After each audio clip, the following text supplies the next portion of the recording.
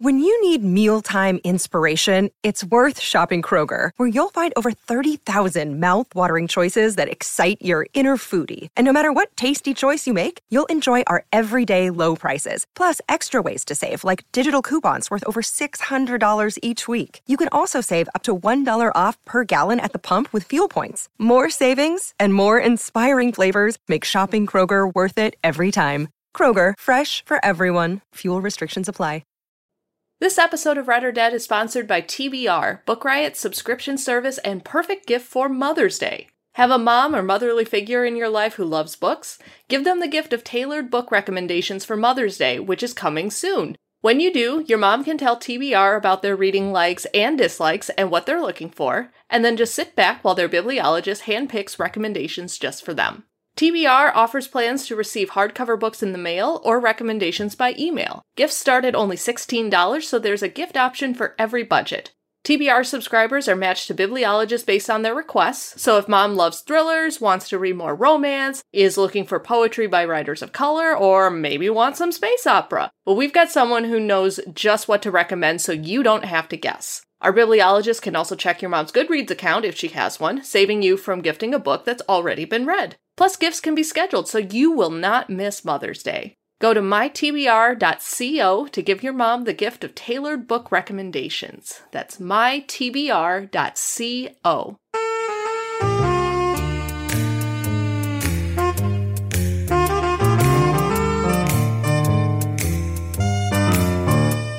Welcome to Read or Dead, a bi-weekly podcast where we talk about the world of mysteries and thrillers. This is episode 100, and we are recording on Tuesday, April 20th. I am Katie McLean Horner, along with Nezra Javed, and we are coming to you from Book Riot. Hello, Nezra! Hello, Katie. Congratulations on the 100th episode! Woo! Exciting stuff. Well, I was going to say, even though you only joined on at the beginning of the year, you are part of this 100th episode celebration as well. I am super excited. Oh my gosh, it's something that I know that Rincey and I were talking about for a long time, like, oh, we're coming up on 100, and now I'm sitting here and I'm like, oh my gosh, I have sat in this seat 100 times over the last almost 4 years to record this show, and it is so surreal and so cool, and oh my gosh, I just cannot believe that the show has been running for this long. Yeah, and I have been a listener for that amount of time, so I am equally thrilled to have experienced both sides, and I am excited to celebrate this episode with you. Yes, and just as a general, I mean, I know we always do a shout out to our listeners, but for those of you who have tuned in every 2 weeks over the years, whether you were with us from episode 1 or you're a more recent listener, we are so grateful to all of you for continuing to listen in, because if no one listened in, we wouldn't have made it to 100 episodes. So this is just, oh my gosh, this has been such a cool experience. Like, I never would have guessed that I would have been co-hosting a book podcast about mysteries and thrillers, and then the opportunity landed in my lap with Book Riot, and the word I keep coming up with is surreal, but oh my gosh, it's just been so much fun. So many books have been read over the last 4 years. Yeah, like I have only been around for a little while, but it has been so much fun just like tuning in, like setting up in this podcasting environment and just getting to talk about like thrillers and mysteries. And it has impacted my reading so much and just like how I look at new releases or what I think our listeners might enjoy. And it's been so much fun recording with you, Katie. Yes. Oh my gosh. It's been so much fun recording with you too, Nezra. And it's been so much fun recording with Rincey for up through, what was it, 88 episodes or 92 episodes? I can't remember exactly which one was her last one, but I guess this would be a great time. Rincey, I hope you're listening to this, because I know she said she was going to be listening to our future episodes after she left as a co-host, but you deserve so much credit for helping us get here to episode 100. So the three of us can digitally share a collective high five. Yes. We raise our glasses. Collective Muppet arms. It's been fun, and I am so excited to see what the hopefully next 100 episodes bring. Absolutely. All right. Do you want to go ahead and give us our first sponsor, and then we'll jump right into the celebrations and the... I don't know, I didn't have a good word for that second one. Why don't you give us our first sponsor? Yes, sounds good. This episode of Read or Dead is sponsored in part by Amazon Publishing. Years ago, Lieutenant Abby Mullen survived the infamous Wilcox cult. Now, working as a hostage negotiator for the NYPD, nothing phases her anymore. At least she thought. When fellow survivor Eden Fletcher comes to Abby for help finding her kidnapped son, Abby can't help but wonder why a kidnapper would target Eden. But Eden refuses to talk. She's silent about the relics of their shared past hanging on her walls, about the kidnapper's possible motives, about what's happened in the years since she and Abby parted ways. Grab a Deadly Influence, the first in the new Abby Mullen series from Mike Omer, the New York Times, Washington Post, and Amazon Charts bestselling author. Thank you to Amazon Publishing for sponsoring the show.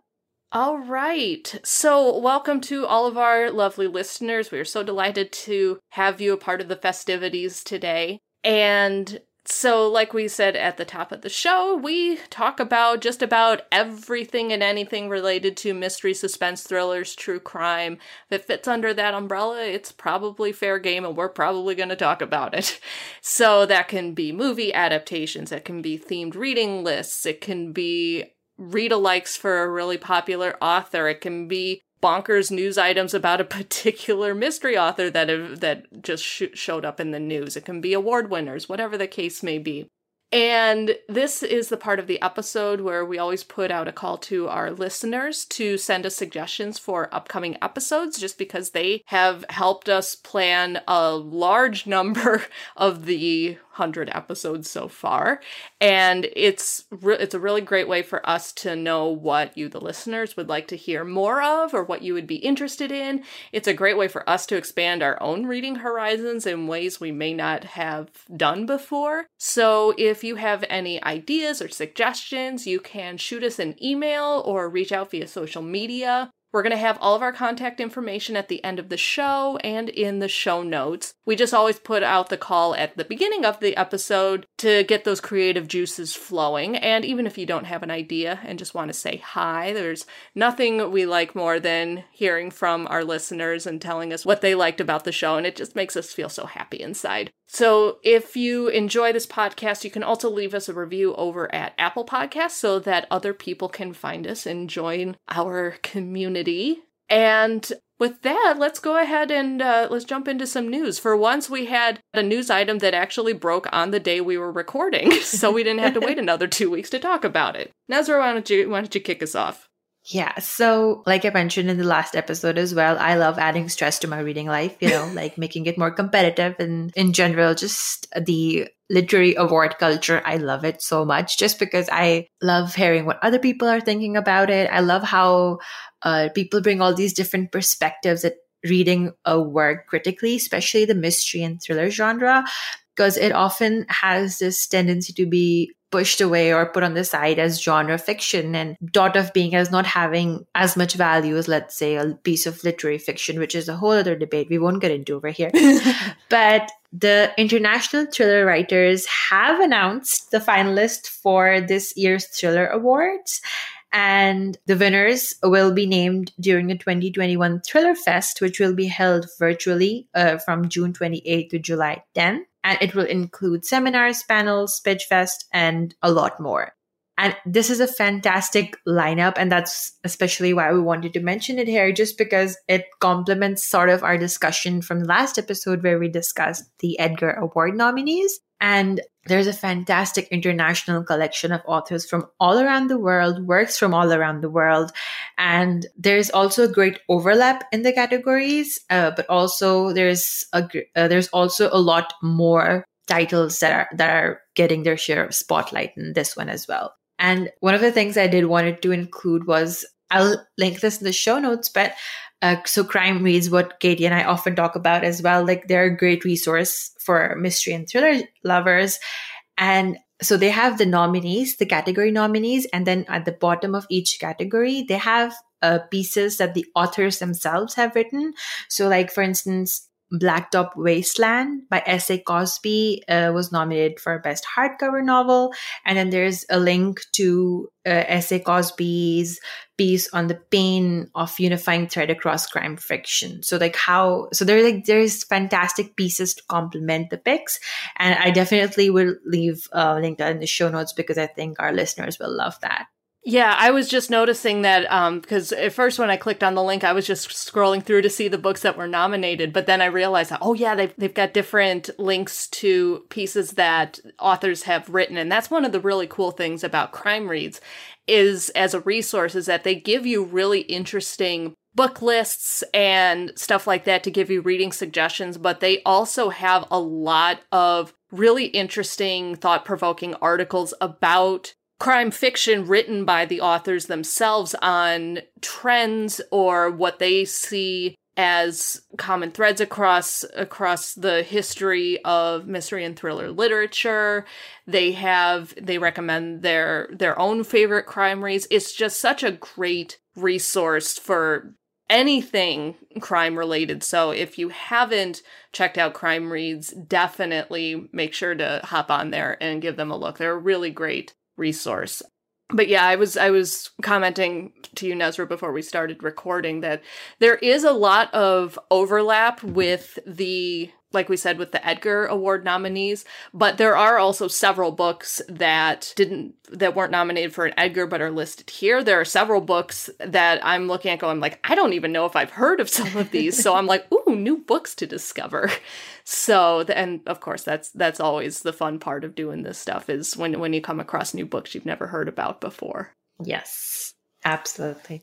All right. So that was the major news item because we wanted to jump in and talk about our 100 episodes and what we were going to do for this episode. So I guess, yeah, let's go ahead and jump into that. So we teased it last episode, kind of trying to find a way to, celebrate 100 episodes, but also kind of, not bridge the gap, but we're in a unique place because we're doing 100 episodes, but Nezra's our new co-host. And so we were like, okay, so what can we do that pays tribute to all of that? And so what Nezra and I decided to do is we each came up with a list of 3 books that we read growing up, or 3 books that we felt made us crime and mystery and suspense readers. Books that we read as a kid that really sparked an interest, books maybe we read as an adult that sparked an interest that maybe hadn't been there previously. But we decided that, and then, so we picked those 3 books and then we gave each other the lists. And so we each read the books that the other one had picked. And I don't know about you, Nezra, I had a hard time coming up with some of these because, just to kind of take it a step back, I've always liked mystery and suspense novels, but it honestly hasn't been since I was asked to co-host this podcast that I really started diving into mystery and suspense, with a purpose. And so a lot of the books that I liked growing up, I didn't quite realize that I'm like, oh, these fit into mystery and suspense, or, because I was really into horror when I was a kid and growing up. So a lot of the books that I read were horror, or there may have been an overlap with suspense and horror, as there often is. But it honestly hasn't been till I was an adult that I really, really dived into the world of mystery and suspense. So I was having a little bit of a hard time coming up with these titles. What about you? Yeah, you're so right. It's a lot similar for me as well, because especially I realized that that what I've been reading all my life has been more mystery thriller focused when I started co-hosting the episodes, and just in general, when I started writing pieces for Book Riot, I realized, so I read a lot of mystery books. And then when we were discussing some of the picks that made us, mystery readers, or that sort of solidified that affiliation for the genre, I recalled and I thought of all the books that, I had bulk buyed or I would share with my cousins, with my friends, and they were all mystery books.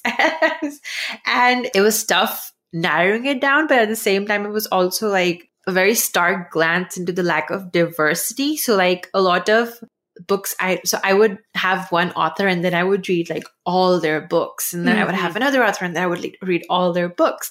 And I miss that kind of like, ability to do that now. But also at the same time, it also is something I'm glad that has changed over the years, where I, try different authors, try different cross genres.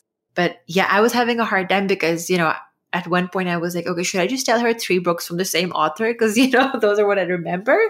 But it was fun coming up with the list. And I loved all the picks that you picked for me. And I'm excited to talk about them.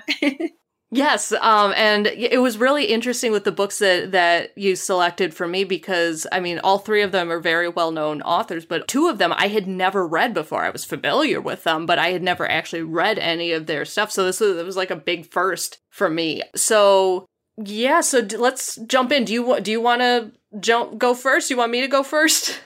I'll go first. Go for it. So the first pick that Katie picked for me was Jurassic Park by Michael Crichton. And I've seen the entire like Jurassic Park franchise, and I'm very familiar like with just the whole phenomenon of it. But I had never ever read the book, and I was excited when Katie mentioned it, because this is there's a book that's always on a distant radar, and you're always like, one day maybe if I ever get through all my books, I'll read that book. And I was excited when that sort of got bumped and it became a priority. And it's such a fun and excellent read. So if you're unfamiliar with the story of Jurassic Park, what it follows is it starts off very like in a mysterious way. There's a family, they're enjoying a vacation on the coast of Costa Rica when their child gets attacked by something that looks like a lizard but acts like a bird. And when she's taken to the hospital, the doctors can't really figure out what happened or what caused it or how to treat it. And then it spirals into this whole chain of events where different laboratories get involved and everyone's trying to track down what it is. And then they eventually identify this species as a species of dinosaurs that lived approximately 210 million years ago. And they can't believe it. No one can comprehend the fact that something like that would, be alive and like be unnoticed. And so we have a paleontologist and paleobotanist who sort of become the center of our story, Alan Grant and Ellie Sattler. And we also, there's a lot of mixed stories going on here. So we have Hammond, who is this person who is building an exotic resort of an isolated island in Costa Rica. Then there are this law firm and investors who are worried that is not working out.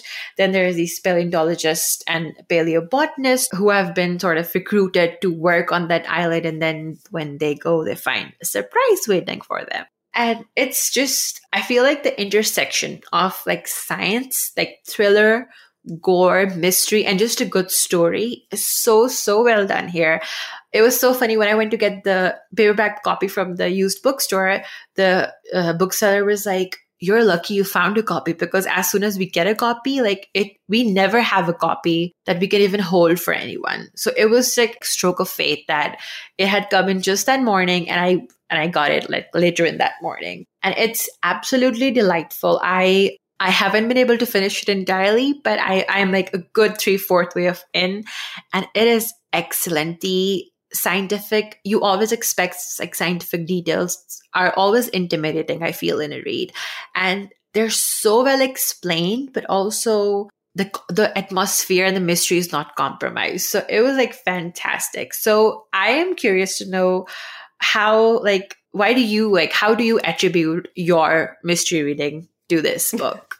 Well, just hearing you talk about it, I'm like, this is exactly why I loved Michael Crichton growing up. So Jurassic Park, I think I've mentioned this a couple of times on the show before.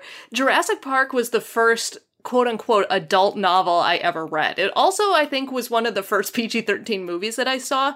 I didn't see, a lot of kids, they were like, "Oh yeah, I saw movies I wasn't supposed to when I was 3." I was actually like 12 when I first saw Jurassic Park for the first time, but I loved it so much. Like, Jurassic Park is my favorite movie of all time. Like, it sounds basic, but I just love that movie so much. And I loved the movie so much.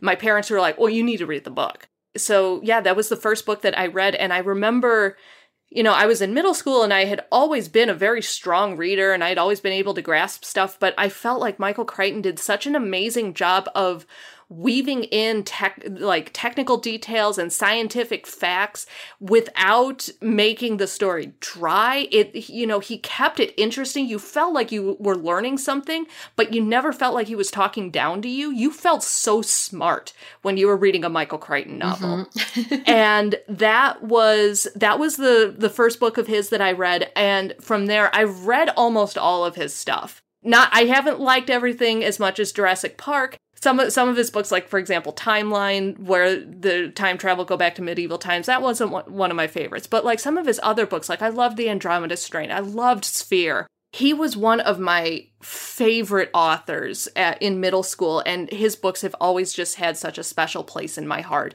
And especially with the movie, there is a horror element crossover because that movie's pretty intense. Even though I've seen it like 30 times, I'm not even kidding. It's really intense. I remember Blaine and I got to see it when it was re-released in theaters for its 20-year anniversary in 2013. We saw it in 3D IMAX, and Blaine is also an enormous Jurassic Park fan. And so that was like one of the first things we bonded over before we even started dating. And when we went to see it in 3D IMAX, it was like we were seeing it again for the first time. It was just so unbelievable and so intense. And it just brought back everything that reminded me of why I loved it so much. And I also told Nezra, I was like, I wasn't sure how the book would hold up nowadays because, I mean, the book was written, I think, in like 1990, maybe? Yes. Yeah, I was like, it's old. It's over 30 years old. That technology is very far out of date. But I think that's a testament to Michael Crichton's skills as a storyteller, that the technology is out of date, but the story is still good. Exactly. Yeah. And a funny story about the movie as well. My daughter, like, she's 2 years old and she loves dinosaurs. She's like obsessed. Like, she thinks Jordan almonds are like dinosaur eggs. Anything that has an egg shape, it's a dino egg. So the other day I was telling my husband, I was like, maybe we should watch Jurassic Park with her. And he was like, what's wrong with you? She's only 2. You know that moment of like judgment your spouse has for you. I really felt it at that time. But yeah, that movie is amazing. And I did not let her watch that movie, FYI. But yeah, before you head off to the first spec, do you want to give us our second sponsor? Yes. Also, before I give the second sponsor, I will say that my now sister-in-law was about the same age as your daughter when she saw Jurassic Park in theaters. And when they were leaving the theater, they asked her, Corinne, what was your favorite part of the movie? And she just went, "Rawr." There you go. And Blaine and I have talked about that when we have kids. We're like, how young is too young to show them some of these movies? So don't worry. I fully understand. You will get no judgment from me. I appreciate that. All right. So our second sponsor is also Amazon Publishing, and the book is Lies We Bury by Elle Marr. 2 decades ago, Marissa Moe escaped a basement prison. At 27, Marissa has moved beyond the trauma and is working under a new name as a freelance photographer. But when she accepts a job covering a string of macabre murders in Portland, all the evidence reminds her of her own abduction. And then there is the note that freezes Marissa's blood. See you soon, Missy. To determine the killer's next move, Marissa must retrieve her long-forgotten memories, but she won't be facing her fears alone. Someone is waiting for her in the dark. And you can read Lies We Bury at amazon.com/lieswebury. And this is the latest book from Elle Marr, who is the #1 Amazon charts best-selling author of The Missing Sister. So again, that is Lies We Bury by Elle Marr, and we thank Amazon Publishing for sponsoring this episode. So the first book I wanted to talk about that Nezra suggested to me is Moonlight Becomes You by Mary Higgins Clark. And this was one of the authors. I have never read a Mary Higgins Clark book before. I'm very familiar with her, obviously. And I feel like, well, she's like the queen of suspense. Like, I think she has been given that title somewhere or something similar. Yeah.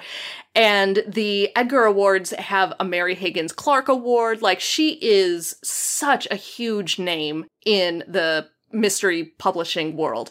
But yeah, I had never read any of her books, but I knew that she was a very popular author that a lot of people say, like, oh yeah, I started reading mysteries when I started reading Mary Higgins Clark, that type of thing. So Moonlight Becomes You, it's a standalone novel. I think the back of the book, I think I got like the original, like, hardcover, like, first edition copy from my library, I think, judging by the age of the book cover image. And they give away like the entire plot on the inside cover. So it's ridiculous. Yeah, they really hit like a lot of the points of the first half of the book. So if you get this book, don't read the back cover. I'll try not to give away as many plot details in this. But it takes place in Newport, Rhode Island. Main character's name is Maggie Holloway. And she is on a date with her, not really a boyfriend, but this guy that she's been seeing on and off.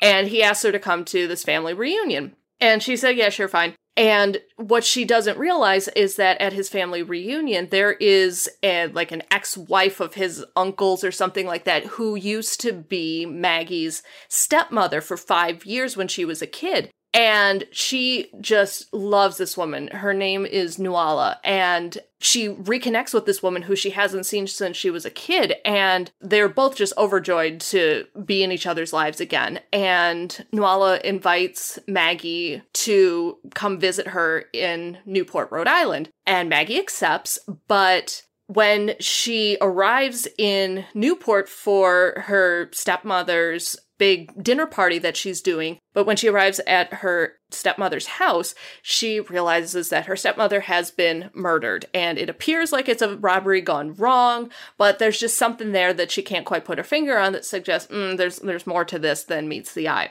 So that's all I'll give in terms of plot. When I was reading this book, I was telling Blaine as I was reading, I'm like, this feels like a soap opera in book form. You've got the wealthy, the old money families. You've got the big cast of characters where everyone's got a connection to everyone. Everyone's got a secret.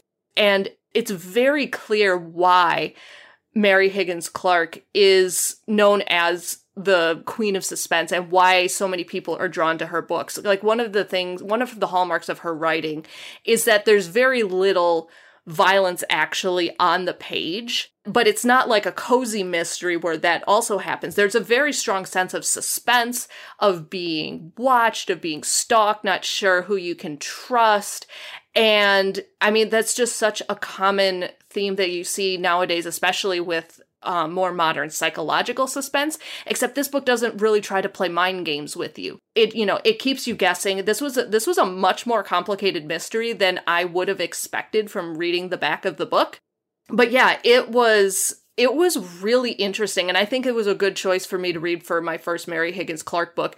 I will say that the descriptions of the women's fashions are very dated. I think the book was written originally, or was first published in the mid-90s, and like, every female character in the book is described at some point wearing like a long-sleeved silk pattern blouse and a matching long skirt. Like, this was clearly the height of fashion in Mary Higgins Clark's eyes.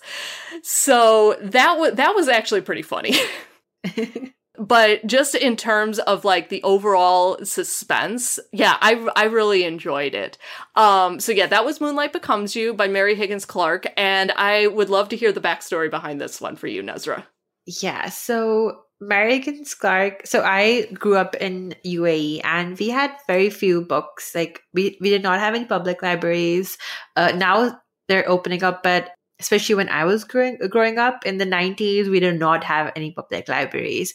And I used to buy the bulk of my books from Pakistan, where we used to visit our relatives, and they were the only books we could find easily. And they were like, for like 25 cents, we would get the mass paperback. And my cousin and I, we would just like fill up bags of it and like spend the entire week reading all of them. And I think the reason I love hers, so the first book of hers I read was On the Street Where You Live.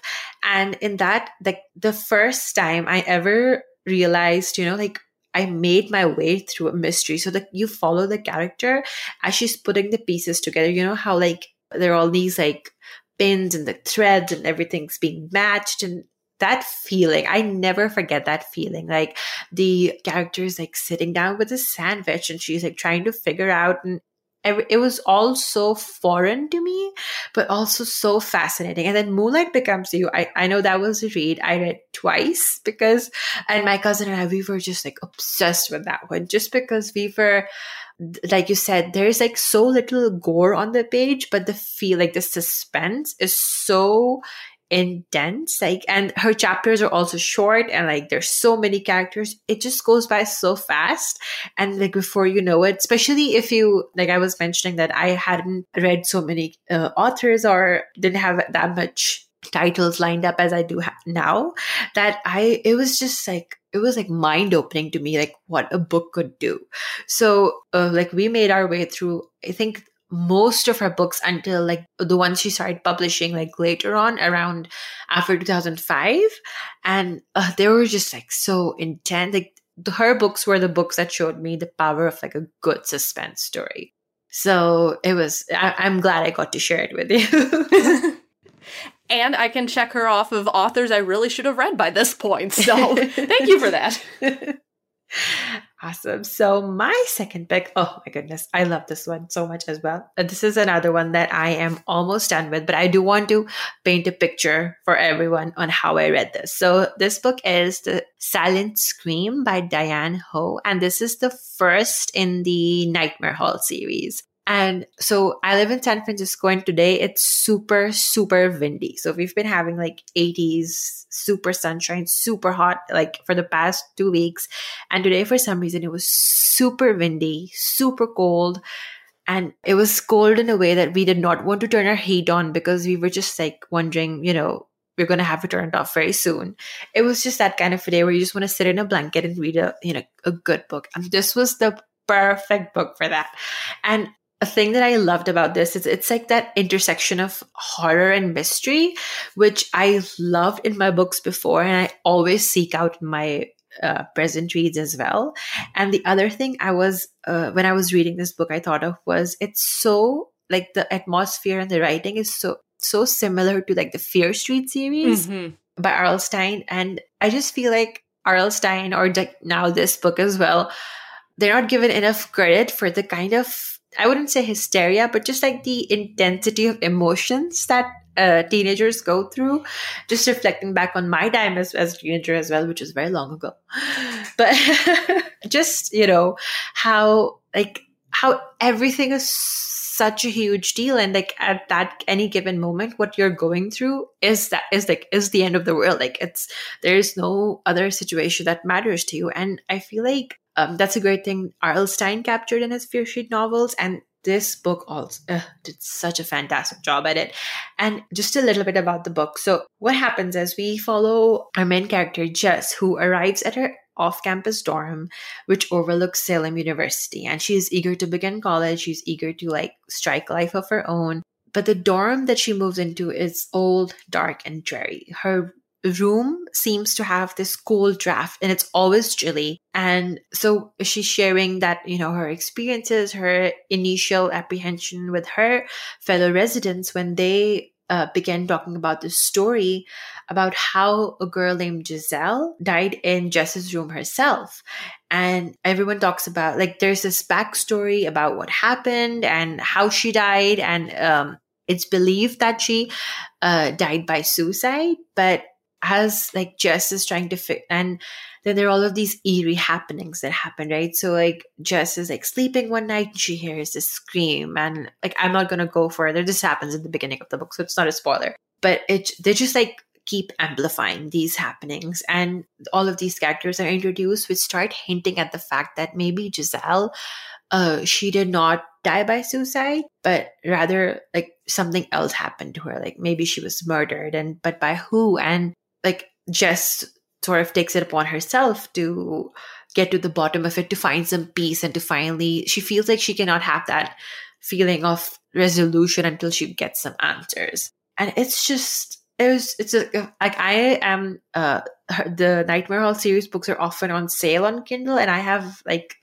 made a point to bookmark them as soon as they are, like as soon as the second book becomes like on sale, just because they're so atmospheric. And I was surprised at how well it held up, because I think the first book was written in 1993, and it was still so much fun. And I was just like, I was bummed that I had to do anything else. Like I had to get work done. I just wanted to read this book, like, and I'm eager to go finish it. So it's so fantastic. And like, yeah, it really holds up. So that's The Silent Scream by Diane Ho. And so yeah, Katie, how did this contribute to your like suspense mystery life? Well, I mean, first of all, I'm really glad to hear it holds up to an extent, because when I picked this book, I have not read any books by Diane Ho since I was like in middle school. And that was a good, 10 years or so after these books were initially published. And I remember first reading them, I was in 7th grade, and my English teacher, she had these in her classroom library, and she gave one to me, and she said, "Why don't you read this? I think you would really enjoy it." And I was hooked from the first book. And one of my friends, he read a bunch of them too, and we would like swap the books, and we'd be like, "Did you read this one? Oh my God, I love this one." And yeah, I loved the dark Gothic atmosphere. It was the atmosphere, and it was the suspense, and it was just everything that hooked me. It was like candy. And like I said, I haven't read these in so long. I just remember just doing everything I could to get my hands on another Diane Ho book. I checked out so many of these from the library. I borrowed like all of the ones that my English teacher had in her classroom library. And and she's an author that, R.L. Stine, we all know R.L. Stine. We know the Fear Street series. We know Goosebumps. Like, he's so well known still. And she was writing about the same time. This is kind of like the golden retro age of YA paperbacks. But she's not an author that you hear about a lot. So yeah, this one was kind of a fingers crossed one for me. I'm like, oh, please don't let this one be really stupid. So I'm glad to hear that it was hitting all of the high notes for you that it did for me, even though I read them when I was in middle school and you are very clearly an adult. So now I think I'm going to have to go back and find a copy and treat myself to some nostalgia reading. Yeah, exactly. I think it's perfect for that like nostalgia feeling, especially. And yeah, it was excellent. It was I feel like I couldn't have read this book on a better day if I had tried. It was just, everything just fell into place for it. So fortuitous. I would recommend it. I think I would, but just like you said, for nostalgia reading, and it's so quick, and the atmosphere, like she knows how to make, how to create that atmosphere. It was so well done. All right. And then I'm going to try and keep my description short so we can get through all the rest of our books that we want to talk about. But the second book that I read from Nezra's picks was Baltimore Blues by Laura Lippman. And this is the first book in the Tess Monahan series. And this was also my first book that I had read by Laura Lippman. Even though I have several of her books on my TBR, this was the first time I actually sat down and read one. So again, thank you for that, Nezra. And this one surprised me this one ended up being a much more complex mystery than I anticipated from the first few chapters. But this is a PI series, and Tess Monahan starts off the book. She is working out with her friend Rock, who asks her, she's underemployed right now, she's looking for money, and he says, "Hey, I will pay you, but I'm afraid that my fiance is up to something sketchy." And he said, you used to be a reporter, can you follow her and see what she's doing? And so Tess really needs extra money, and she actually doesn't really like his fiance that much anyway, so she's like, yeah, I'll see what's going on. And so she follows the woman for a while, and she thinks that she's discovered that his fiance is having an affair with her boss, who is a lawyer named Michael Abramowitz. And Tess is trying to get the fiance to tell Rock what's going on. You need to confess to him. But right around that time, Abramowitz is found murdered in his office. And all of a sudden, Tess's friend Rock is the prime suspect because rumor has it that his fiance told him, yes, I was having an affair with my boss. And Rock got really upset and went to yell at this guy, and now he's dead and Rock is in jail. And so Tess gets pulled in as kind of a pseudo PI because she was involved with this from the beginning. And so she kind of does her own investigation a little bit which is a little bit farther than Rock's lawyer wants her to do. He initially brings her on and says like, okay, just gather some information. I will pay you, but we don't want you doing anything silly. Well, Tess kind of, she gets caught up in the mystery of it and trying to figure out what happened. And so she starts doing investigations that are beyond the scope of what she's been asked to do. So this is like an amateur PI series. And what I really liked about this book, this is a book where it has a really strong sense of place. I mean, obviously it takes place in Baltimore, but you can tell that Laura Lippman knows Baltimore. Like, you feel like you're there, and it's not just like the tourist area. You feel the grit and the crime that's happening there, the seedy underbelly. You really get a strong sense of that. And the mystery itself, the murder and what led to it is a lot more complex than I originally thought from the first few chapters. Because the first few chapters, it takes a little bit to get going just because there's a lot of, setting the scene, getting to know these characters and whatnot. But it ended up being like, I was having to flip back through my ebook and double check names and stuff like that. But it's a really solid series. And I can definitely see how this really helped, solidify Laura Lippman as the superstar author that she is today. And this is another book where I think it was written in like the early to mid 90s. So in this case, the technology really does not hold up. Like they use the word database and it's 2 words. And like she's explaining, how she hasn't caught on to the technological revolution because she doesn't own many compact discs and stuff. And I'm like, oh boy. So that part is outdated. But again, the mystery is really, really solid. So if you've read some of Laura Lippman's more recent stuff and you're looking to dive into her backlist, this would be a really good pick. So again, it's the first book in the Tess Monahan series, and it is Baltimore Blues. So what led you to this book? So I actually read The Sugar House, which is the 5th book in this series, first. And it doesn't I don't think it disrupts from the story from what I recall. But I remember reading that one, and that was my first ever character-driven story. So like you mentioned, like you're so like spot on with how she captures a sense of place, especially like with a city like Baltimore, which I, even till this date, haven't seen represented in a lot of literature. That could also just be my limited lack of access to the literature, but it was a sense of place and just the character building. Like, it was so, like, I was in Tess's head and just like what she was thinking, how she was processing everything, like the decisions that she had to make. And then when I read The Sugar House, I actively went and sought the first book, Baltimore Blues. And I was just like, ever since then, I have been a Laura Lippman, like, fangirl, just because she introduced me to the fact that, like, yeah, there was mystery and there's like suspense happening, but there's also like a character at the center. Like, there's a human at the center of it. So she, I would say, humanized like this whole element where like I learned that I could feel empathy when I read like genre fiction, like mystery.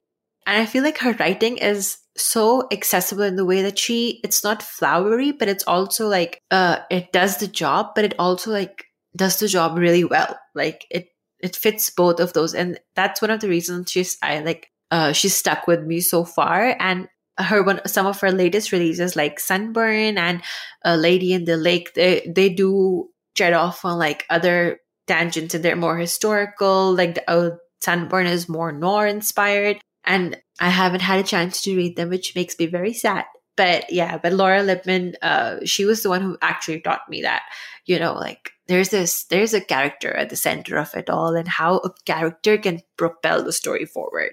Yeah, I can definitely see that. There is a real level of like realism that's brought to this, where something like Mary Higgins Clark, like I said, maybe has that level of like almost soap opera type of plot that feels a little detached. No, I definitely got that from this one.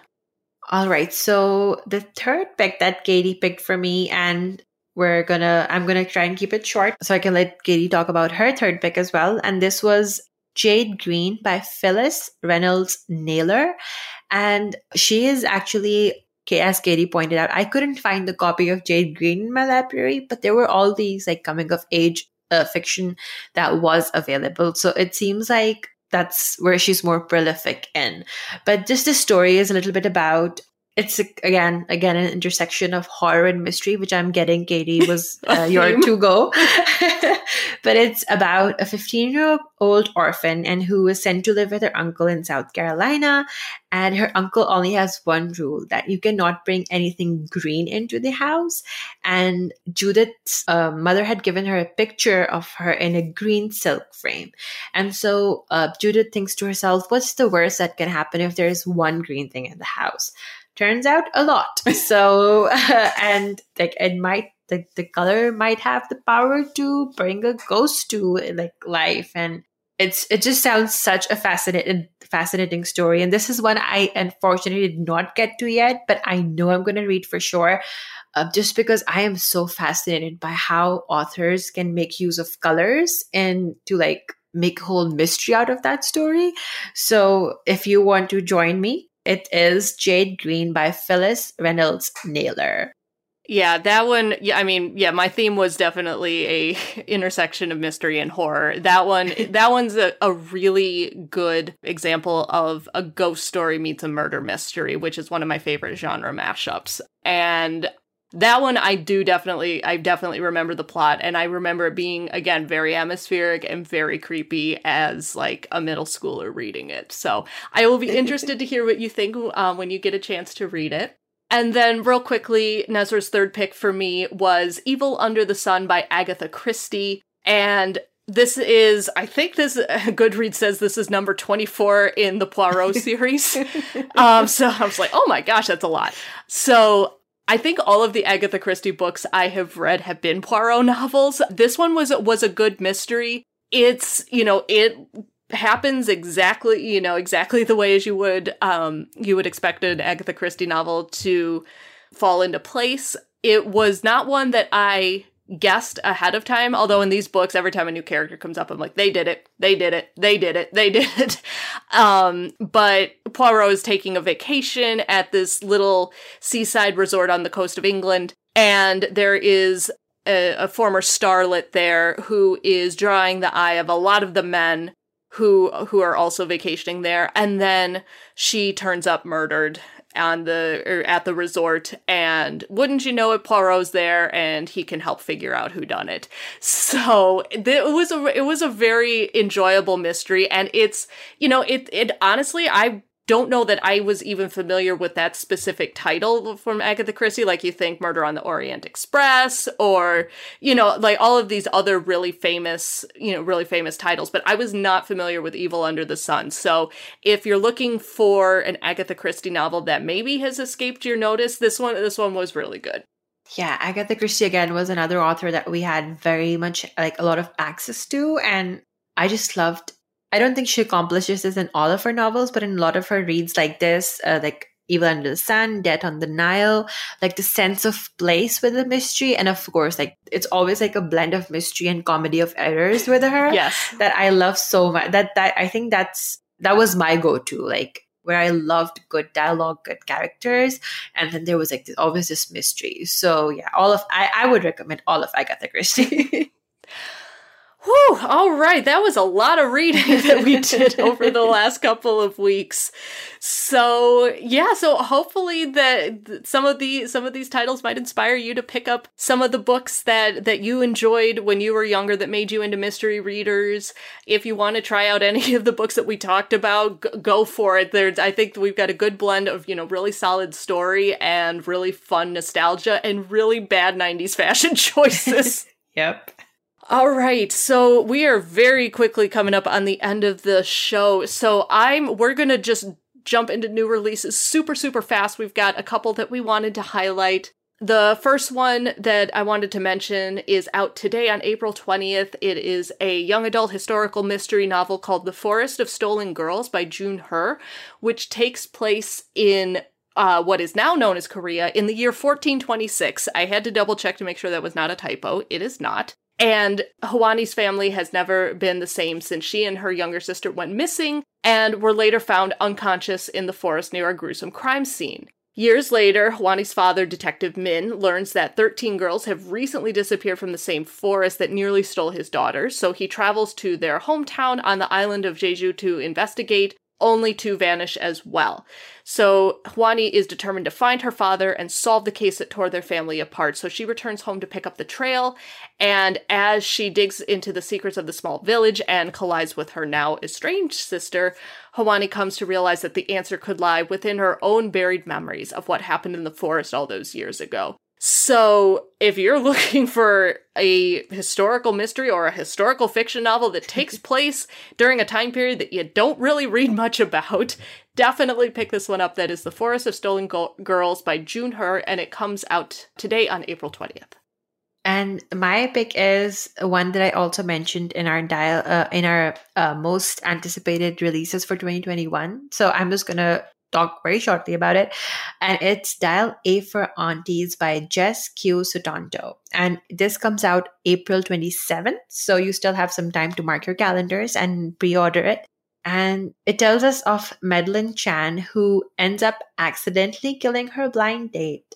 And so she calls her meddlesome mother to help her get rid of the body. But what her mother does is she enlists the help of Madeline's even more meddlesome aunties, and they realize that it's really hard to get rid of a dead body. And especially when they have inadvertently shipped that in a cake cooler to the over-the-top billionaire wedding Maddie, her ma, and aunties are working on. So as you can expect, shenanigans ensues, and things go from like inconvenient to downright torturous when Maddie's great college love and biggest heartbreak makes a surprise appearance amid the wedding chaos. And it's just, is it even possible to escape murder charges, charm your ex back into your life, and pull off a stunning wedding all in one weekend? And this book gives you the answer if it is not or possible or not. So again, that's Dial A for Aunties by Jess Q. Sutanto,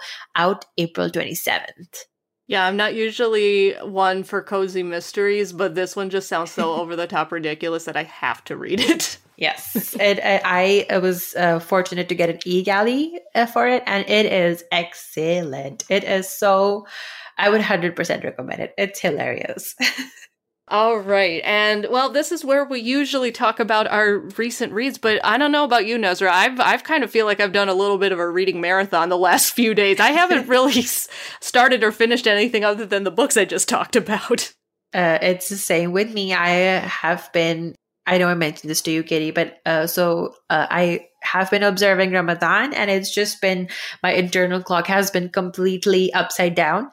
So I've just been reading the books that I've mentioned in this show, and like I hopefully am aiming to pick up Jade Green as well. But that's pretty much what I've been doing. Yeah, and that one's super short too. So yes. Like that's like a 2-hour read at max. Yes, absolutely. So all right, well, here's to 100 episodes and hopefully 100 more. Yes, Hair is raising our imaginary glasses to each other. Clink. And that is our show. Thanks so much to everyone for listening. Thanks so much to our wonderful sound editor, Jen Singh, for always making us sound great. For show notes, you can head over to bookriot.com/listen. For more book recommendations and bookish goodness, head over to bookriot.com. And don't forget to check out our full stable of podcasts at bookriot.com/listen, or just search Book Riot on your podcast player of choice. If you want to send us an email with feedback or show suggestions, you can reach us at readordead@bookriot.com. Otherwise, you can find me on Twitter at Javed Nusra. That's JAVED NUSRAH. And you can find me on Twitter at KT_library lady. And we'll talk to you next time.